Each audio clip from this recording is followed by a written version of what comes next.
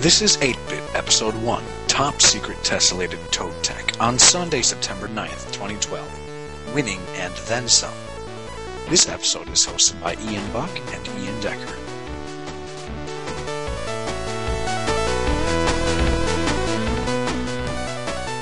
Alright, let's try this out.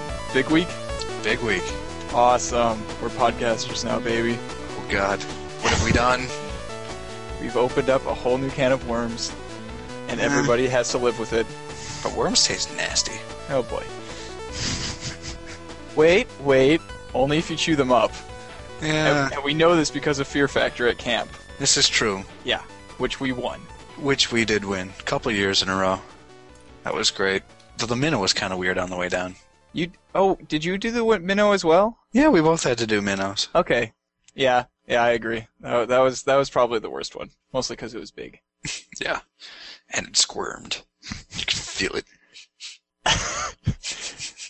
Alright, so welcome to 8-Bit, everybody. This is our new show where we are going to be talking about video game news and worms every once in a while.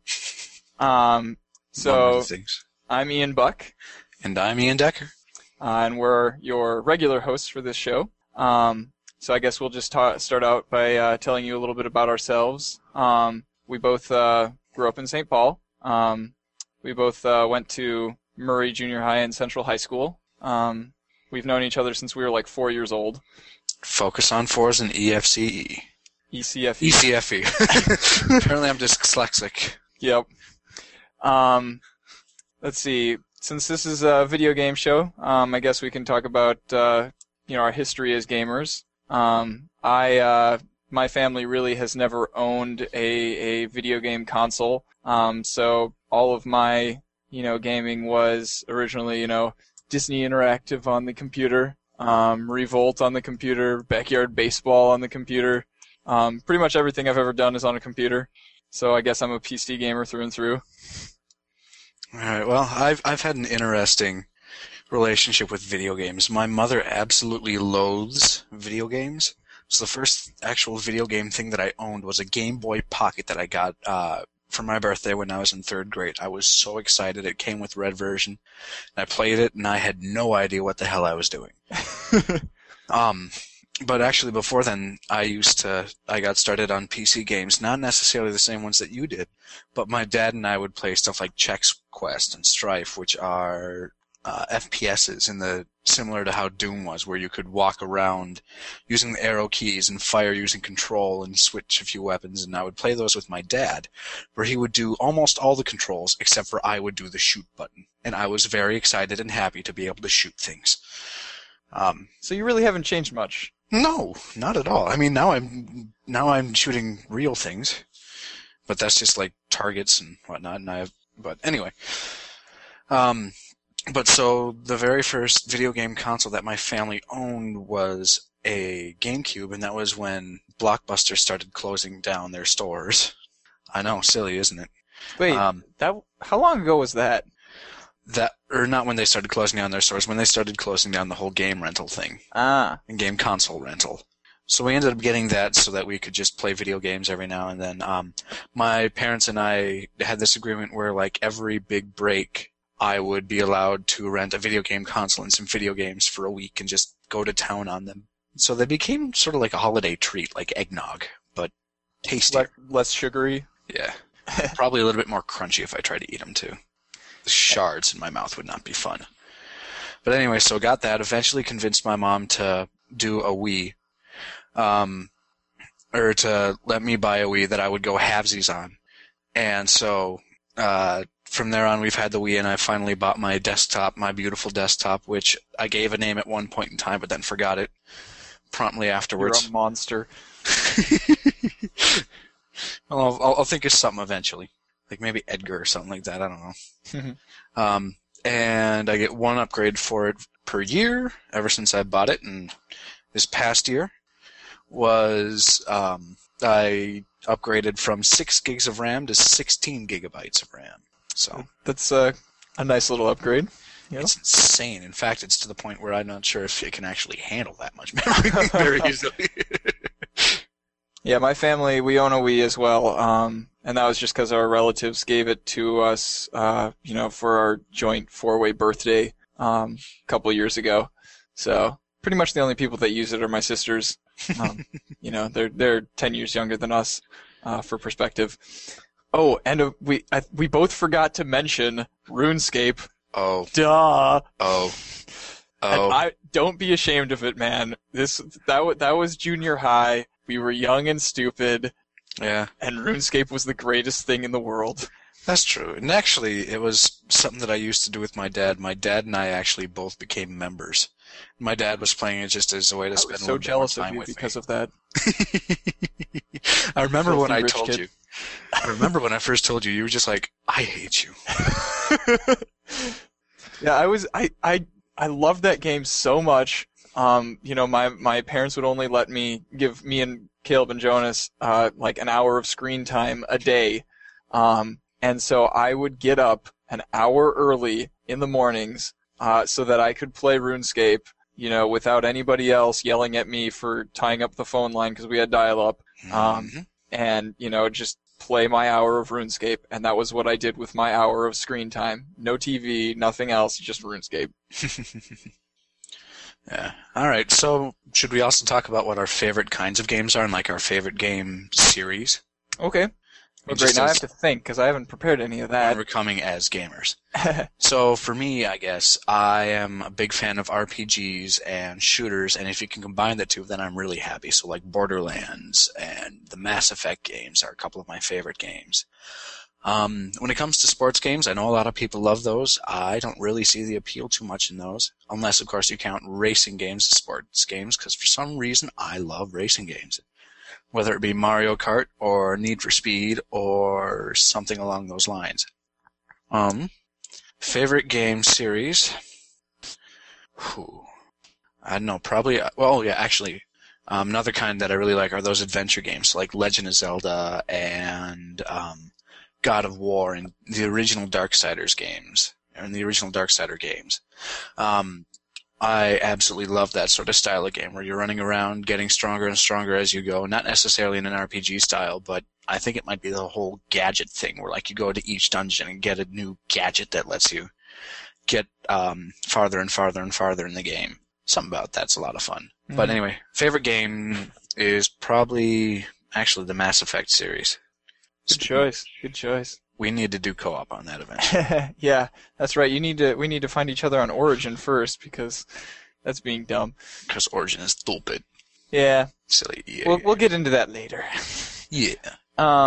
Me as a gamer, the thing that I really enjoy about games is the stories. So pretty much anything with a good plot to it, I really get into. Half-Life, Mass Effect for sure. Assassin's Creed, even though, the story is confusing sometimes, but, Mm-hmm. Recently I picked up The Walking Dead, and, I'll be reviewing that today. That one has a really good story. I can handle pretty much any form factor, I guess, any control scheme. Like, it doesn't have to be a shooter, it doesn't have to be a platformer, I'll play any type of game. As long as it's got a good story. And there's definitely some with like really good stories where it's just like, wait, what? So yeah. I hear you. Oh yeah. So favorite game series. I think I'll go with Half-Life because that is what got me started on like really gaming. My parents got me the Orange Box for Christmas. Was that 3 years ago now? Yeah, 3 years ago. And that was when I discovered Steam, and that was when my life changed forever, because I discovered that I could buy games without having to have my parents take me to the store. It was wonderful. Actually, kind of the same thing here when I got the Orange Box. Yep. Oh, Orange Box. It opened up a whole new box. I guess we can just call it Pandora's Box. Pandora's Orange Box. Or the Orange Pandora's Box. And would we be searching for that? Maybe that's what's in the vault. Oh, great. Wouldn't that be amusing? Making a reference to another video game company's product. In the vault. Yep. For those of you who don't know, we're referring to Borderlands, where the whole point of the game is this big treasure hunt.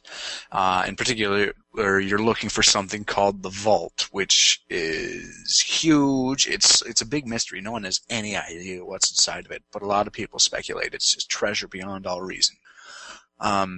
So that's the whole point of finding that. So we'll put that in the Vault. Come to think of it, the final boss, the final monster thing in Borderlands looks a lot like a monster from Half-Life. From the original one, yeah. Yeah. With the big tentacly thing. I remember that one. Yeah. Well, not even just that one, but also, did you ever play Opposing Force? Half-Life Opposing Force? I have not. Okay, the final boss in that one, actually, Opposing Force was made by Gearbox. Holy cow. They must have just copied themselves. Mind equals blown. Yeah. All right. Let's do some news articles here. All right. So I'll tackle the first one. So there are these two ridiculously expensive keyboards made by Mad Catz and Razer, called the Mad Catz Strike 7 and Razer Deathstalker Ultimate. That, in my opinion, are absolutely ridiculous. They have touchscreens, is what makes them ever so special and ever so expensive. But as a gamer, I have no idea how that would actually be, useful. Because if I'm sitting there playing my game, I wouldn't want to look away to go down and do what was ever on the touchscreen. Also, this is a little touchscreen that's over on the side or that pops up. Like if you guys saw the Razer keyboard that came out for Star Wars: The Old Republic, this is modeled after that one. It's actually exactly the same model, just without the Star Wars logo, pretty much. Yeah, so I think Razer should send us a demo copy of that keyboard so that we can play with it and review it for them. Don't you think? Yeah, sure. First we have to get big, right? Big week. All right. Command & Conquer Generals 2 will be free to play, apparently, and there will be a closed beta available. So that's interesting. The free-to-play model is penetrating more and more types of games. Yeah, that's going to be interesting, especially with all the microtransactions. That's, in case you're wondering, that's how, and not you, I mean our listeners, in case they're wondering, that's how they're going to be making the majority of their money is through those microtransactions. So that'll be kind of helpful in that way by getting it exposed to more people, getting more people hooked. And then, once they're hooked, instead of just, ignore that last little bit. But yeah, once they're hooked, then they'll start buying stuff within the microtransactions within the game. And this can be for better or for worse. I mean, sometimes it's great to have a game that you can just hop into without having to play anything or pay anything. But on the other hand, if they handle it really badly and have crappy items for sale, or if they just give paying players a huge advantage in the game, that would be terrible. Yeah. So we'll just have to wait and see. Yeah. Well, yeah. Wait and see. That's about all we can do right now at this point. Yep. All right, on to the next one. So, just plain cool. A Chinese farmer makes himself prosthetic arms, and they work.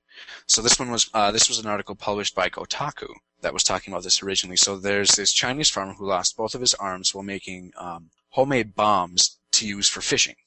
He was making one of them accidentally went off, and he spent the next 2 years making his own handmade prosthetic arms.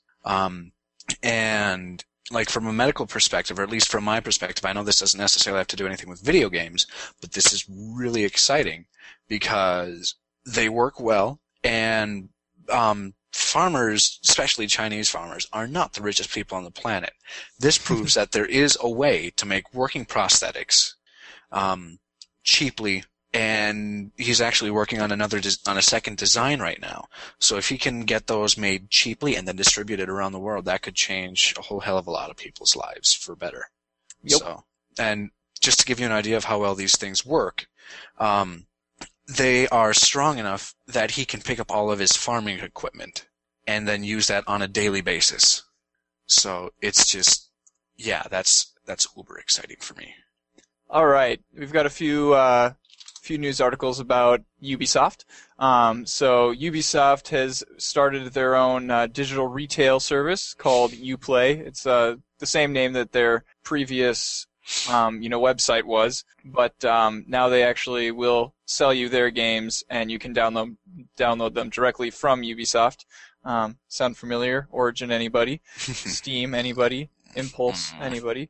Also, the Ubisoft CEO thinks that PC gaming has a 93 to 97% piracy rate, and I don't believe that at all. You know, everybody that I know who plays on the PC is willing to pay money for the games that they play. Apparently, in the article, they say that he's talking more about other countries, you know, where the games are not necessarily even available to buy, where people will pirate them, but you know, that's the company's own darn fault. But on a positive note, Ubisoft says that they are getting rid of DRM in their PC games. So you know, in a lot of their previous games, you had to be online in order to play them at all, sort of like Diablo 3. So they're getting rid of that DRM, but you're still going to have to activate the games online with a CD key, kind of thing. So it's better, but it's not perfect. Not yet. They're working on it. All right, so Borderlands 2. In case you guys don't know, there will be a new class that's going to be coming out, the 5th class that's going to be coming out, and it's called the Necromancer. That's going to be coming out by October 16th. It's apparently, according to Mr. Buck here, it is quite exploitable. It's going to be kind of fun. Basically, the whole point of this class is to summon something called a death trap. Think claptrap, but scary, and get to play with your little pet. So another thing that'll be kind of nice is you'll be able to buy something called a season pass, which gets you all the DLC. So as they come out with all the DLC throughout the development of this game, you'll be able to get it without having to pay for it and in a whole bunch of itty-bitty microtransactions. You can buy it all now and probably actually save quite a bit of money, and that's $30 for that whole thing. And then also for those of you who have already bought Borderlands 2 or are thinking about buying it now, the character skill trees are now available. So look at those, get things planned out, and yeah, let's get started. I'm excited for this one. All right, GameStop will start selling Xbox 360 digital content in store, and they have been selling digital content before, but you had to get a 25-digit code from them that you then had to take back to your Xbox and enter in. Entering in a 25-digit code with your controller, which sounds terrible. Yeah. So now, what happens is GameStop will just send you an email with a link. You click on the link, and then the download will start. So if you have a smartphone, you can just go into the store, buy the digital content, click on the link on your smartphone, and it'll start downloading at your house before you even get there. How awesome is that? Very. All right.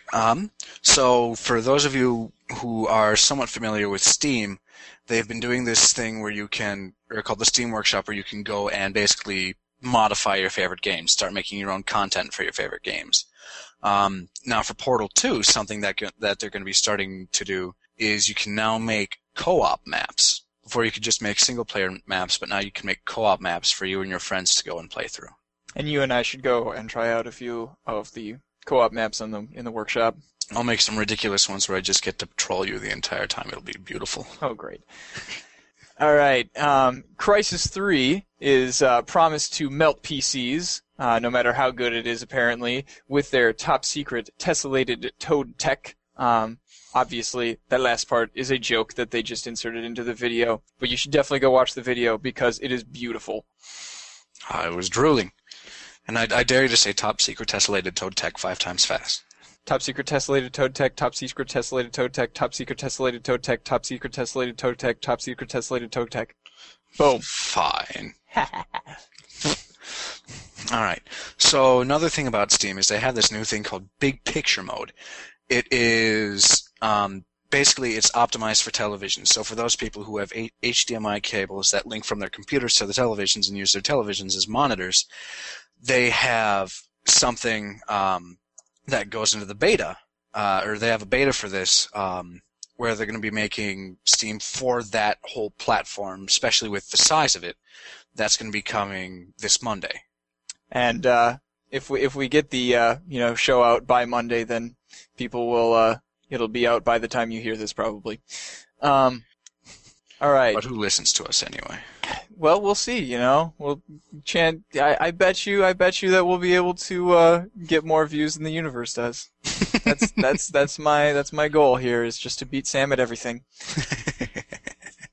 All right. Valve is unhappy with PC hardware innovation, and they are going to be jumping in to hardware manufacturing, or design, rather.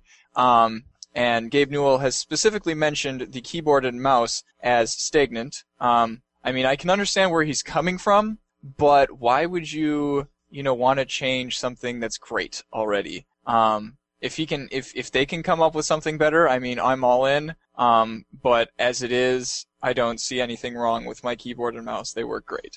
Yeah, and the problem would be getting a hardware thing that everyone would actually want to buy, because if it's only available for gaming, then it's not really that practical to buy for everything else. True. And if it's really, really proprietary, if it only works with like a few different games, nobody's going to go for it. No. Especially because it'd be ridiculously expensive, I'm betting. At least in the first few years. Alright, speaking of stuff that is kind of cool, which people might get, there's this thing that's called the Oculus Rift that's coming out.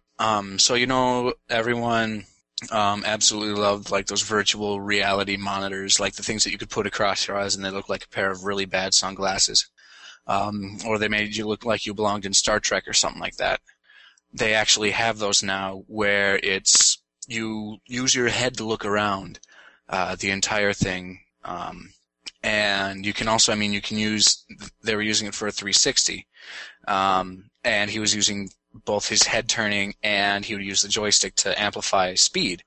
But it looks like it's going to be really cool and add a whole new depth of realism to the games. Yep, and they talked about this on the Nexus. I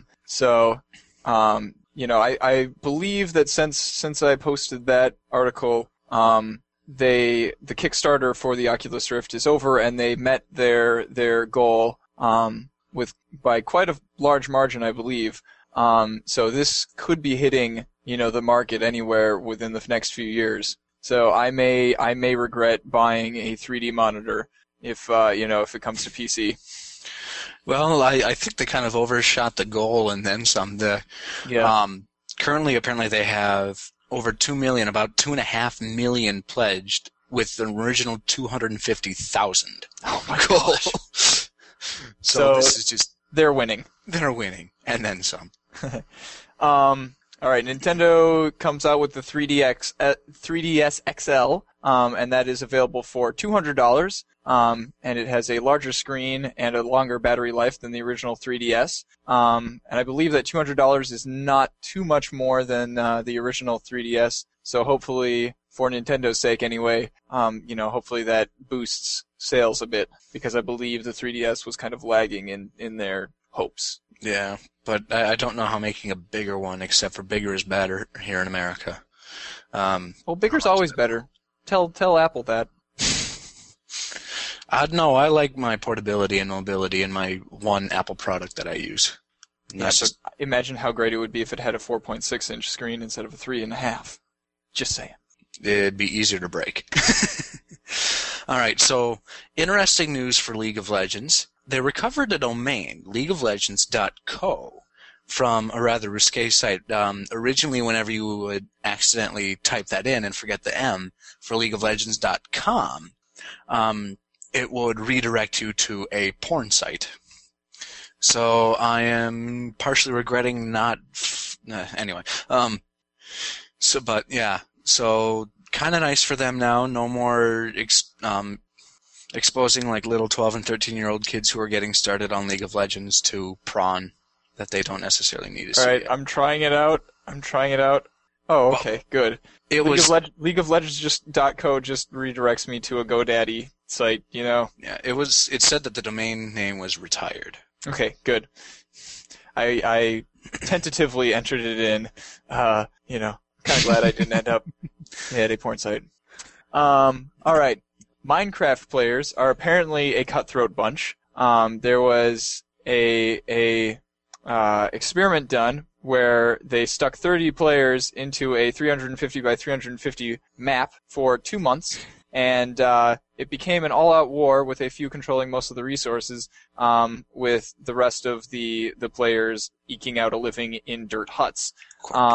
Now, some people on the forums have been pointing out details of the screenshots that suggest that this was a fabricated story.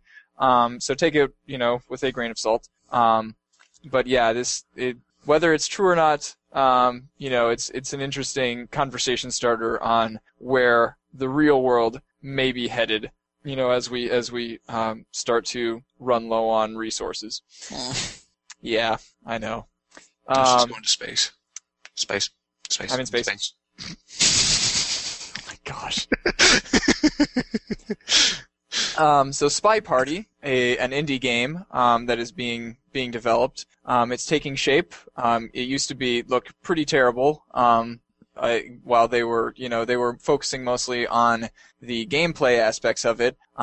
Because in this game, you have one player who is the sniper, one player who is the spy, and the spy is at this party trying to get a few objectives done, and the sniper is trying to figure out which of the people at the party is the spy, and so they have to watch for little social cues, that kind of might give away who the spy is, but they only have one shot to try and take out the spy.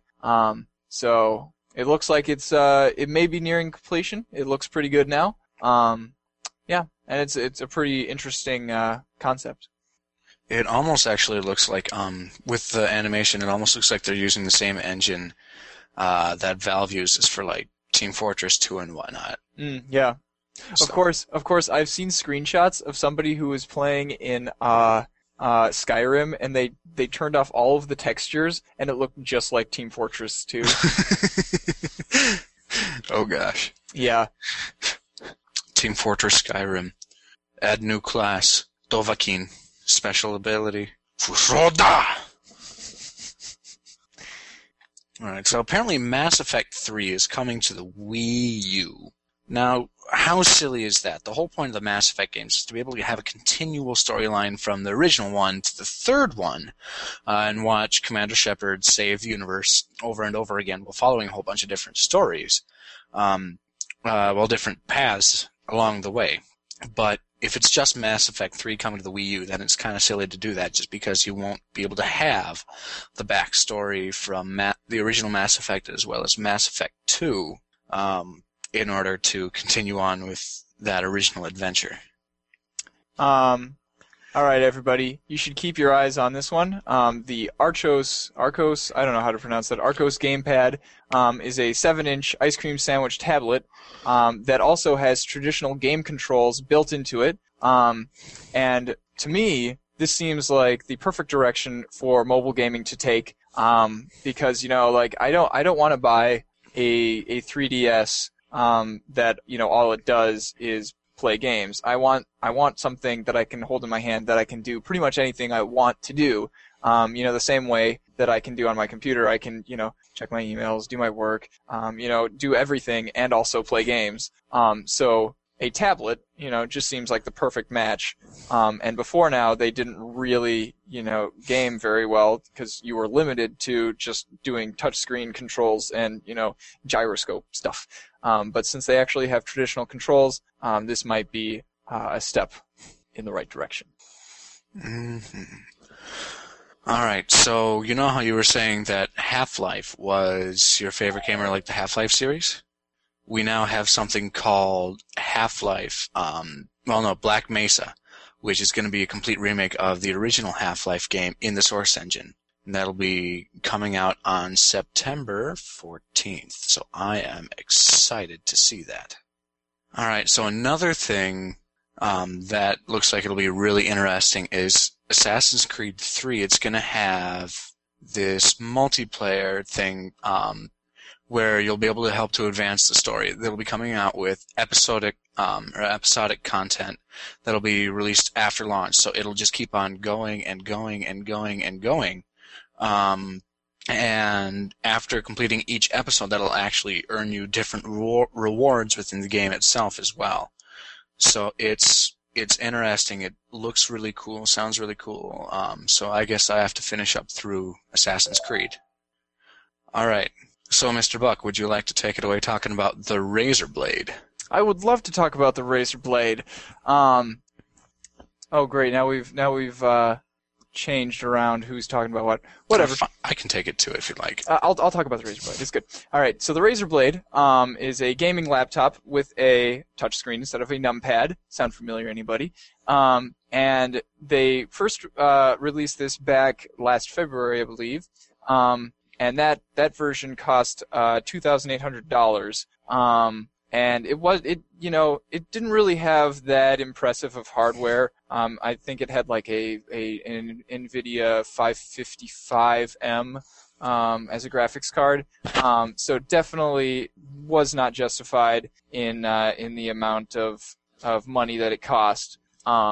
But now they have announced a new version that has updated hardware. It has an unspecified i7 third generation processor and the 660M NVIDIA graphics card. Sounds right. And not only that, but it is dropping $300 in price. So that is definitely a good move by Razer. Mm-hmm. Still expensive, but yeah. All right, so sort of like how with Assassin's Creed is going to be coming out with episodic things, Capcom, the publisher Capcom, is planning on doing something similar.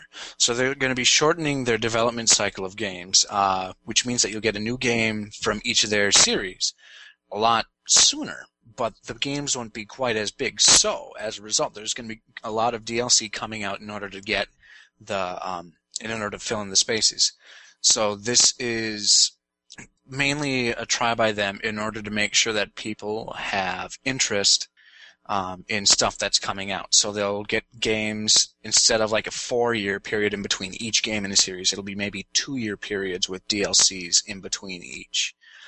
So new content and just keeping that interest up for everyone. Sony is coming out with a new 84-inch TV that runs at 4K resolution. So for those of you that aren't aware, 4K is kind of the next thing after HD. It has 4 times as many pixels as 1080p. And not only is this awesome by itself, but it also kind of supports the rumors that the PS4 will run games at 4K resolutions. So now all we have to do is make 4K the standard for computer monitors because, we can't just be beat by TVs. No, and I mean, especially with that Steam thing that's coming out, mm-hmm. that could be really, really, really interesting and kind of fun to use. Let's play Half-Life 1 at 4K. What's that pixel there? I think that's an alien. Oh, interdimensional being. Sorry, not alien. Interdimensional being. All right. So, Alienware and Twitch. Now, for those of you who don't know what they are, Alienware is a gaming computer brand name that is actually owned by Dell. So, it's by Dell, and you're buying stuff from Alienware. And other way around as well. And Twitch, which is a website that people can go on to do live streams of video games, and people who are both professional and amateur go onto the site and use that. And we may be using Twitch for our live gaming sessions, depending on, how our trials go. Yeah. We'll figure that out eventually. But so something that they did that's really cool, and I wish this could happen to one of us. But they are awarding $10,000 scholarships to 5 different student gamers. This was decided not only on their academic prowess, but also their different gaming contributions and devotion to the gaming world and everything like that. All right, XCOM: Enemy Unknown, which is a strategy game by Firaxis, the makers of Civilization V, coming out in October, actually the day before my birthday, hint, hint. XCOM Enemy Unknown will have a rather inventive pre-order reward system. So the more people who pre-order this game, the better the reward will get for everybody. And I believe that as of this time, right now, they have reached the first tier of rewards, which means that everybody who pre-orders it will get a few in-game goodies. You can change the color of your soldiers' uniforms. You get the classic XCOM soldier. So that's a little boost in the game. And then once we have enough people who pre-ordered it, the second tier is some TF2 items, and then the third tier is a free copy of Civilization V, which obviously if you already own it, you can just gift to a friend of yours. Maybe make some money off of that. Yeah, actually, as of right now, they are 43% away to reward 2. Yep. And also, no one buy it for him because I'm going to be getting that for him. So nobody buy that for him. Well, thanks for telling me that. Anyway, so PlanetSide 2. Can I just sit and drool about this game forever and ever and ever? It is an MMO FPS. So it's massively multiplayer online first-person shooter. So this is going to be just absolutely huge scale. So it's think 1,000 people on a server with a single capture point about the size of a standard FPS map. It's going to be huge. It's going to be great. It's going to be awesome. Now, right now, they're in the middle of a beta, and you can buy this thing called Alpha Squad. It's a $40 pack. It gives you a bunch of weapon unlocks, camo, in-game currency, XP boosts, a title to use in the game, as well as a free beta key. I have been waiting for my beta key for a while, and I have not gotten it yet, so kind of tempted to buy this, but not really at the same time, because this game is going to be free, and I don't want to spend money on something that's going to be free. Chances are, though, if it's awesome enough, we might be spending money on it anyway. Probably. But for now, we have other things that we need to do. Like school. All right. Now that we've finished with our news articles, let's move on to our main topic. And our main topic is about something that is near and dear to both of us, Steam. So recently, Steam started releasing a new community system. They started out with people who had earned the Pillar of the Community badge during the summer sale, and so I had gotten that badge a little late because we were at camp obviously, but I got it, and so I got 2 copies of the code to get into that, and I sent you one of them. Mm-hmm. So we both have had some time to check out the new community. So what do you think? Yeah. I guess from my standpoint, I don't really use it much more than I had originally. It's kind of fun to actually have statuses now, but they don't really show up that much for people to see. Like if you go onto your friends list, you can't see what each person has as their status, which is a little bit disappointing. But you can comment on other people's statuses, so I'm assuming that there will be some rather amusing conversations that'll take place, especially with the mobile one. Yeah. It is pooping. One thing that I really like about the new community is this section. It now has different sections under the community. One of them is labeled friends, and this takes on the role of your former homepage. So it shows you kind of what your friends have been up to, and it does it in a much more visual way than the old system did. The old system just kind of had a little text line for each thing that said, so and so has posted a screenshot, and then it has a link to the screenshot, so you have to go to a different page to see the screenshot, or so and so has gotten this achievement. For example, I see here that Elliot, a herd of Yoshi, has published 2 screenshots from Team Fortress 2, and I can see them right there. There they are. Perfect. Jonas, my brother, he's achieved, 5 achievements in Team Fortress 2. And before, I would have had to go to his page and look at his achievements and, look at each one to see what each of them do. But now I can just mouse over them and say, ooh, look at that. Beat me up, Scotty. That means that he used a critical swing with an Islander to kill 5 enemy players. Good for him. Go Jonas. Yes, statuses, interesting concept, totally ripped off of Facebook. You can tag it with a specific game that you're talking about. So I think earlier on I was talking about how The Walking Dead was giving me such an emotional roller coaster, and I tagged it with The Walking Dead so that everybody can see that I'm, talking about that game. Yeah. Speaking of that game, you need to read the graphic novels. They are amazing. Definitely on my list now. Game hubs. Game hubs are new. They're pretty sweet. Easy way to go and find all of the stuff that people have been posting about that game. That's actually how I started finding all of these hilarious screenshots from The Walking Dead, because that game is rather buggy and has some pretty funny screenshots associated with it. And also another thing that people will do on these is they will show, besides the screenshots, different stuff that they've been working on. If the Steam Workshop, that thing that allows you to make content for that game. Oh yeah. It'll allow people to post stuff for stuff like that. So like on Dota 2, there's a screenshot of someone who made something called it's a big picture of someone that made I Heart Dota in what looks to be a map maker.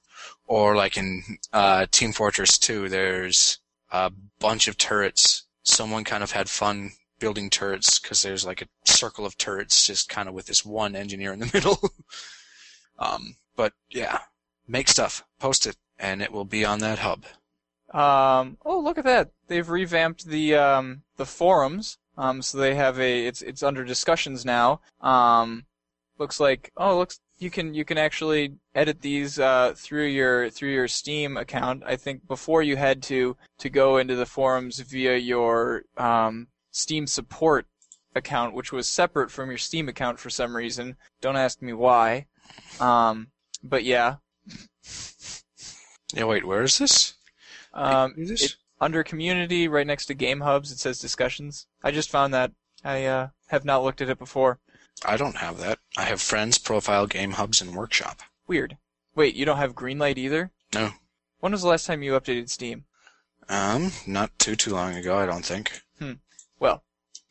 Oh, speaking of Profile, that's like the one thing that they didn't change about the Steam community. It looks exactly like it did before, which is okay, I guess. It wasn't like terrible, but I've got these statuses that I've been posting, and you would think that they would be, showing up on my profile, but they don't. The only thing that's on my profile still is the comments that people leave on the profile, and that's exactly the same as the way that it's always been. Yeah. So, Greenlight, I guess I'll talk about that since you don't have that. Greenlight is a new system that Steam has introduced where indie developers can post their game ideas, if they're already working on it, whatever stuff they have available so far, screenshots and stuff, and the community can go in there and say, yeah, I would buy this game if it were on Steam, or no, this is stupid, so it will bring the top ideas all the way. The top ideas will just kind of float to the top the way that they do in the Steam Workshop, and so hopefully that will enable indie developers to get on Steam more easily, and help them to sell more games. Now, at the beginning, when they first launched Greenlight, there were a ton of people who were posting, fake stuff like, oh, this is Half-Life 3, blah, blah, blah, blah, blah, or, posting offensive things. And so Valve was forced to implement a $100 fee to get your game into Steam Greenlight. And some people, including indie developers, think that that's a good thing, because it'll weed out the idiots. But on the other hand, if you've got like some kid in high school who's got a great idea for a game and they just want to get it on Steam, and then they pay $100, to get it on Steam Greenlight, and then it gets shot down, well, you just ruined somebody's life. Mm-hmm. That kid's probably not going to have a ton of money to do that. No. Yeah, no, I get where you're coming from there. So, well, hopefully if it does succeed, though, then it'll get him a little bit more than that. It should pay back. Hopefully. Another thing with Steam, they've mentioned this on the Nexus, if you've been listening to that, but they are going to be selling non-game software on Steam's coming up sometime soon. Actually, I thought it was supposed to start already sometime towards the beginning of September. So I'm not exactly sure what stuff exactly they'll be selling. I bet you that we won't see Microsoft Office show up. And I can't imagine any other kind of software that I would want to buy for the PC. I pretty much have everything I want already. Yeah. How about you? Yeah, I mean, well, I got the version of MS Office through you and Ryan. And it's a legal version, by the way.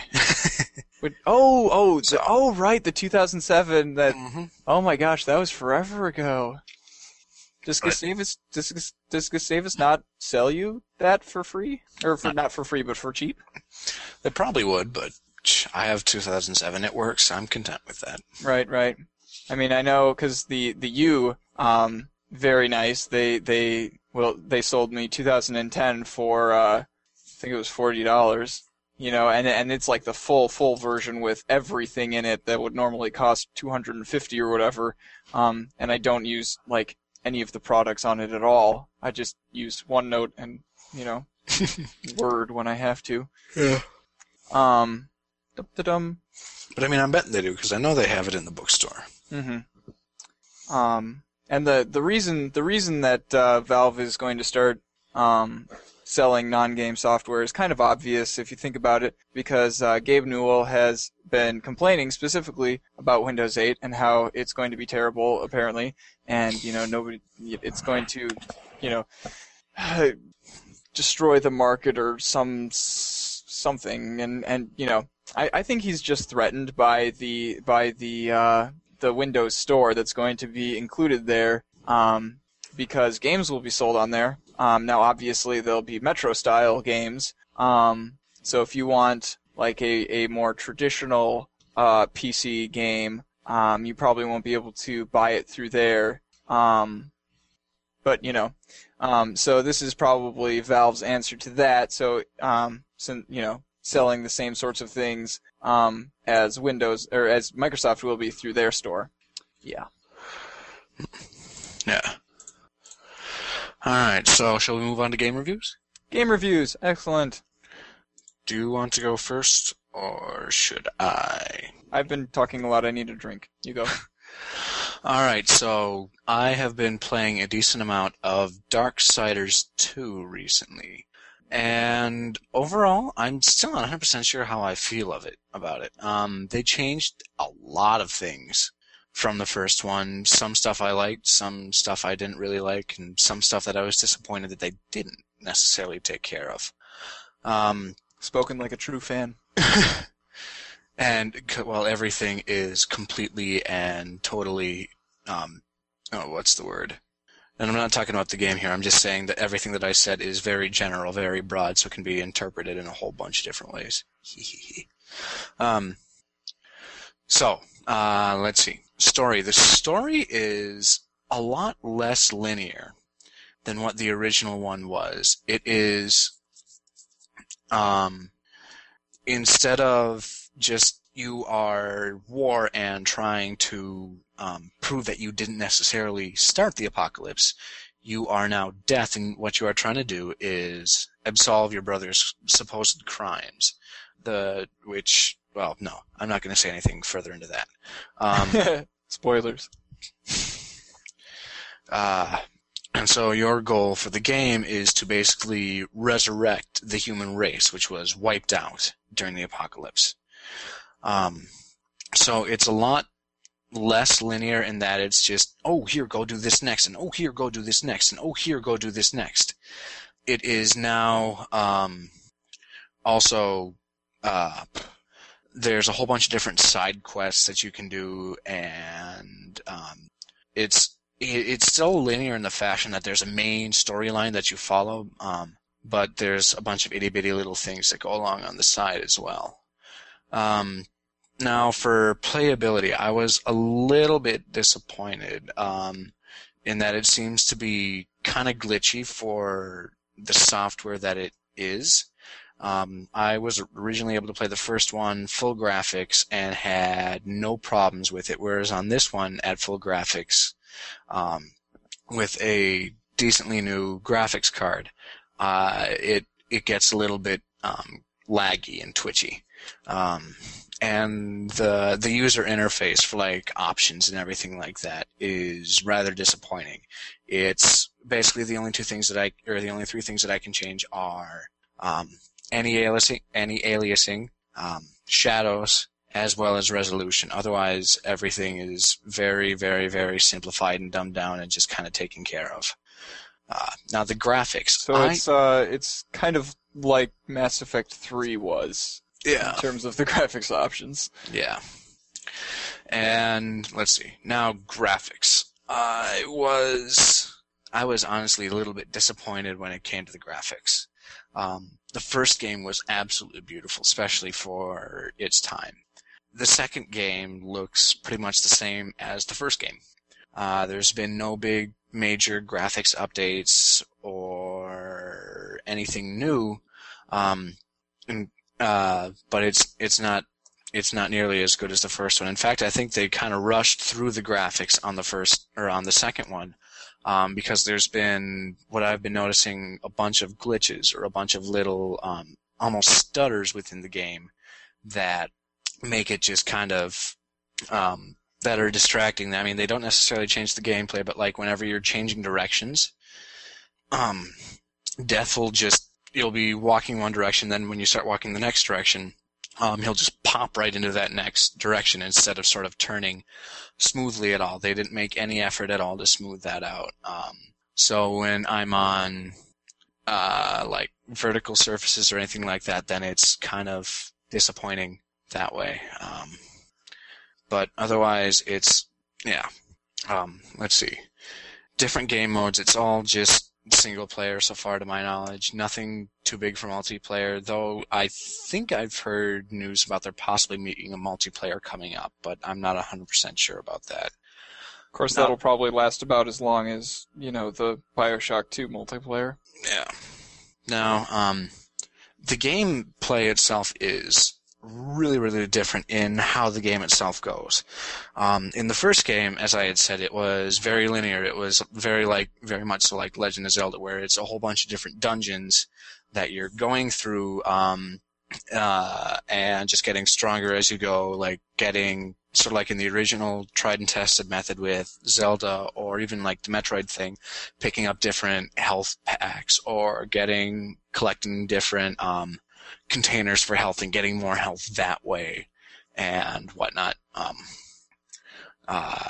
Whereas in the second game, it plays a lot more like an RPG, where you're leveling up.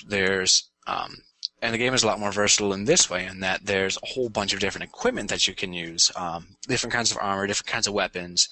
Each different kind of weapon has its own like special attack speed, damage.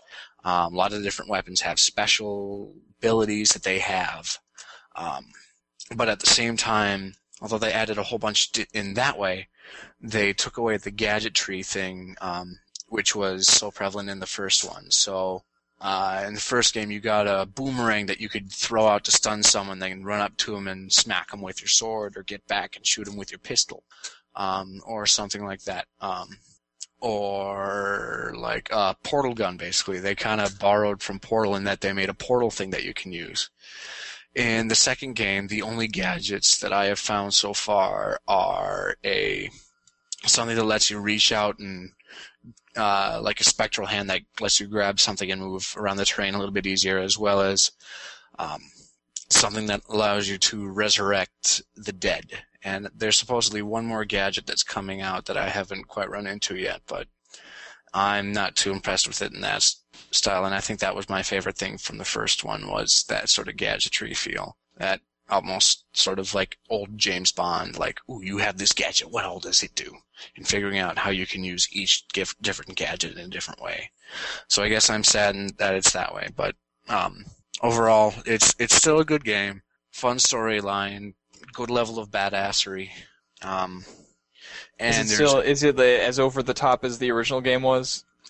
No, they dimmed it down a little bit, Hmm. unfortunately. So, like, instead of once the enemy gets to a certain point in health, you can't just do an execute. There, you have an execute chance, where you can be attacking them for time and time and time and time and time. And sometimes you just have to whittle them all the way down. But only on a few of them do you actually get to execute them. Now, is that a random thing, or is that like a quick time? How do you mean? Like, you say that there's a chance to execute. Do you have to actively take that chance, or does the computer decide whether, you know, you got that 25% chance to execute or whatever? The Is it under the computer. hood? It's sort of both. The computer will decide if you have that chance, but then you actually have to press a button in order to take advantage of it. Okay. But so yeah, the level of badassery of just straight playing and, oh my god, I feel like I could run out and kill something and look like a badass doing it, feeling is no longer there.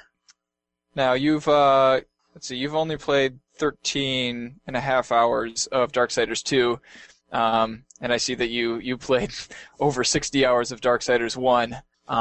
So I guess after you've played a substantial amount more of Darksiders 2, we may have to revisit, see what you think of it after all that time, just for kicks. Yeah, I suppose just for kicks, but the core stuff will still be the same. Yeah, because yeah. it's yeah. I suppose, yeah, if nothing really has changed by that time, you can just stand by what you say here. Yeah. Awesome. All right, my turn to review something. Mhm. How long ago was that? A week and a half ago? I picked up The Walking Dead on Steam because it was on sale for $15. And The Walking Dead is a Telltale Games game. And so it's released episodically. There are 5 episodes, and they've released the first 3 now, and they're being released about once a month. So the style of this game, it's completely single player, and it's a completely linear story. So it takes place in the same universe as the Walking Dead TV show and comic books before it, but it's a completely new cast of characters, which is, I think, a good thing because a lot of times when you've got like a video game that is based entirely off of a movie, that just tries to recreate the same scenes, but in a video game, those often kind of fail, in my opinion.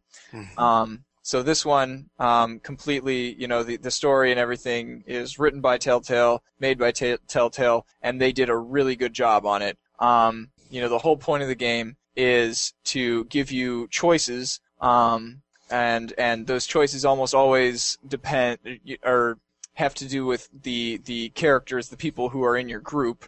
The zombies aren't always, a huge threat. Obviously, they're always kind of lingering there in the back of your mind, and it's the reason that everything the way it is. But it's more about, people trying to survive, and getting pissed at each other during this zombie apocalypse. So I've had lots and lots of situations where I had to do things that I really didn't want to do, and I just glared at the computer and, cursed Telltale for making me do these terrible, terrible things. But it's great because it's an emotional roller coaster, and that's exactly, what this game is supposed to be.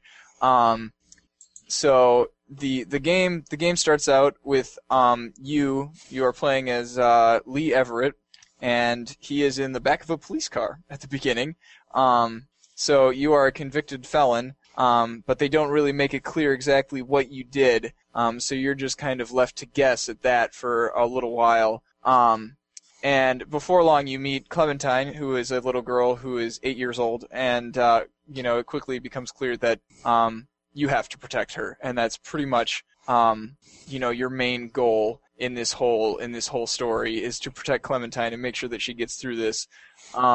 And I won't go into the story too much more because obviously spoilers would be a terrible thing in this case. But it's really good. It's more of a interactive story than a full-fledged game. But it really, really works well in this case. You have, the structure is, you'll have one section where, you're frantically fighting the zombies, and that usually just involves, using WASD to try to scramble away, and then whenever they grab you, clicking on their head to make him punch them, or doing a quick time event to try to, get away from them. So it's not incredibly challenging from a gameplay perspective.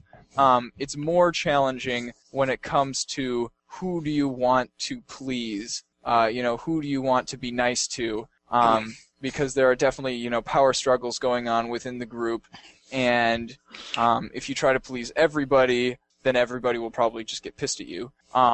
So you kind of have to choose sides, and that is really difficult, believe me. Even though they are, artificial people, and you can just, you could theoretically step back and just go, I don't care about any of you. Telltale has done a really good job of making you care about what's going on here. There's quite a few puzzles thrown in there. You'll have after in between, the more actiony parts, you'll have a time when you can just kind of walk around the area. At one point we took refuge in a hotel, and so I was able to just walk around in the parking lot near the hotel where everybody was just kind of hanging out.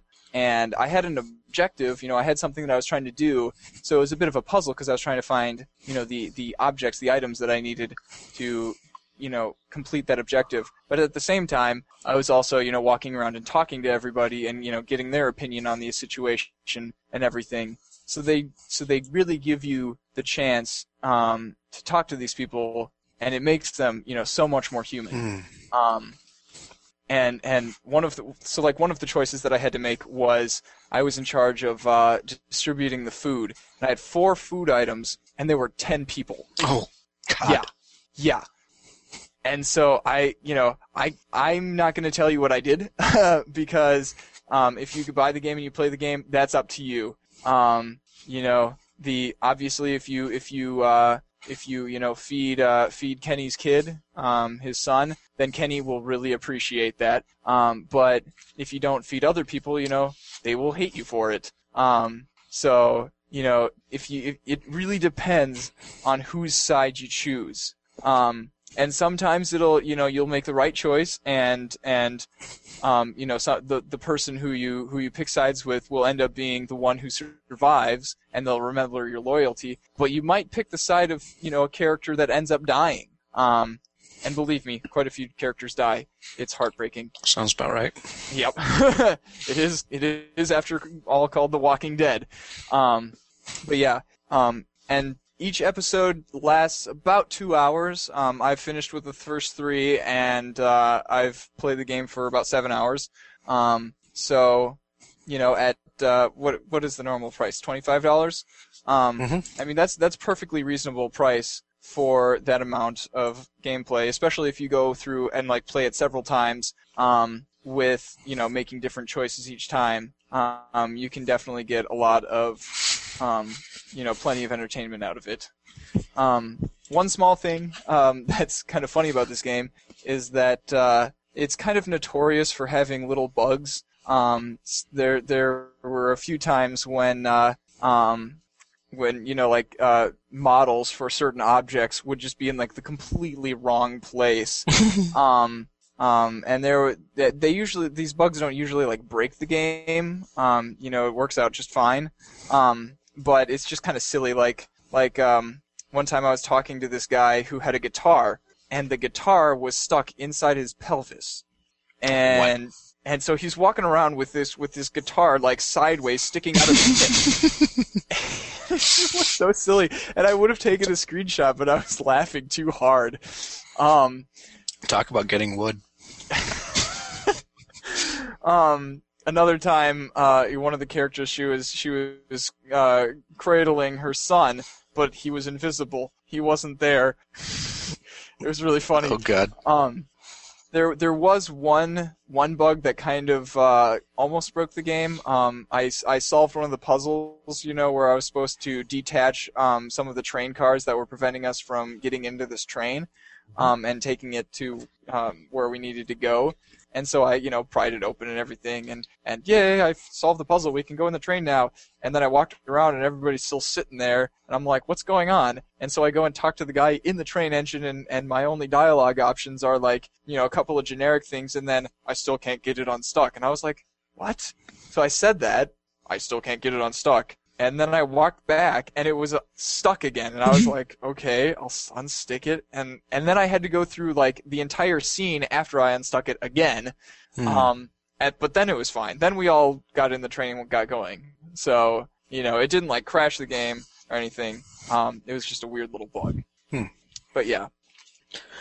Now, one quick question is, how does the weapon system work? Because I know that in the graphic novel, there was a lot of there were guns, of course, and just cricket bats and everything like that, hammers.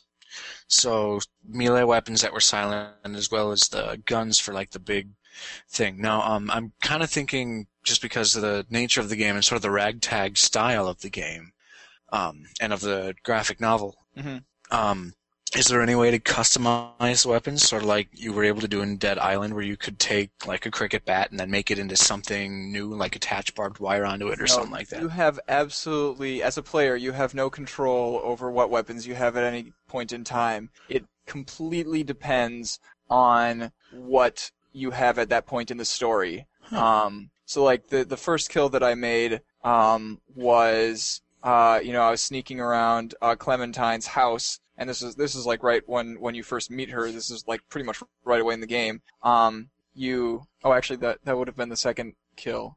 But yeah, so you're wandering around in her house and talking to her on a walkie-talkie, and then you get attacked from behind by the zombie who used to be her babysitter.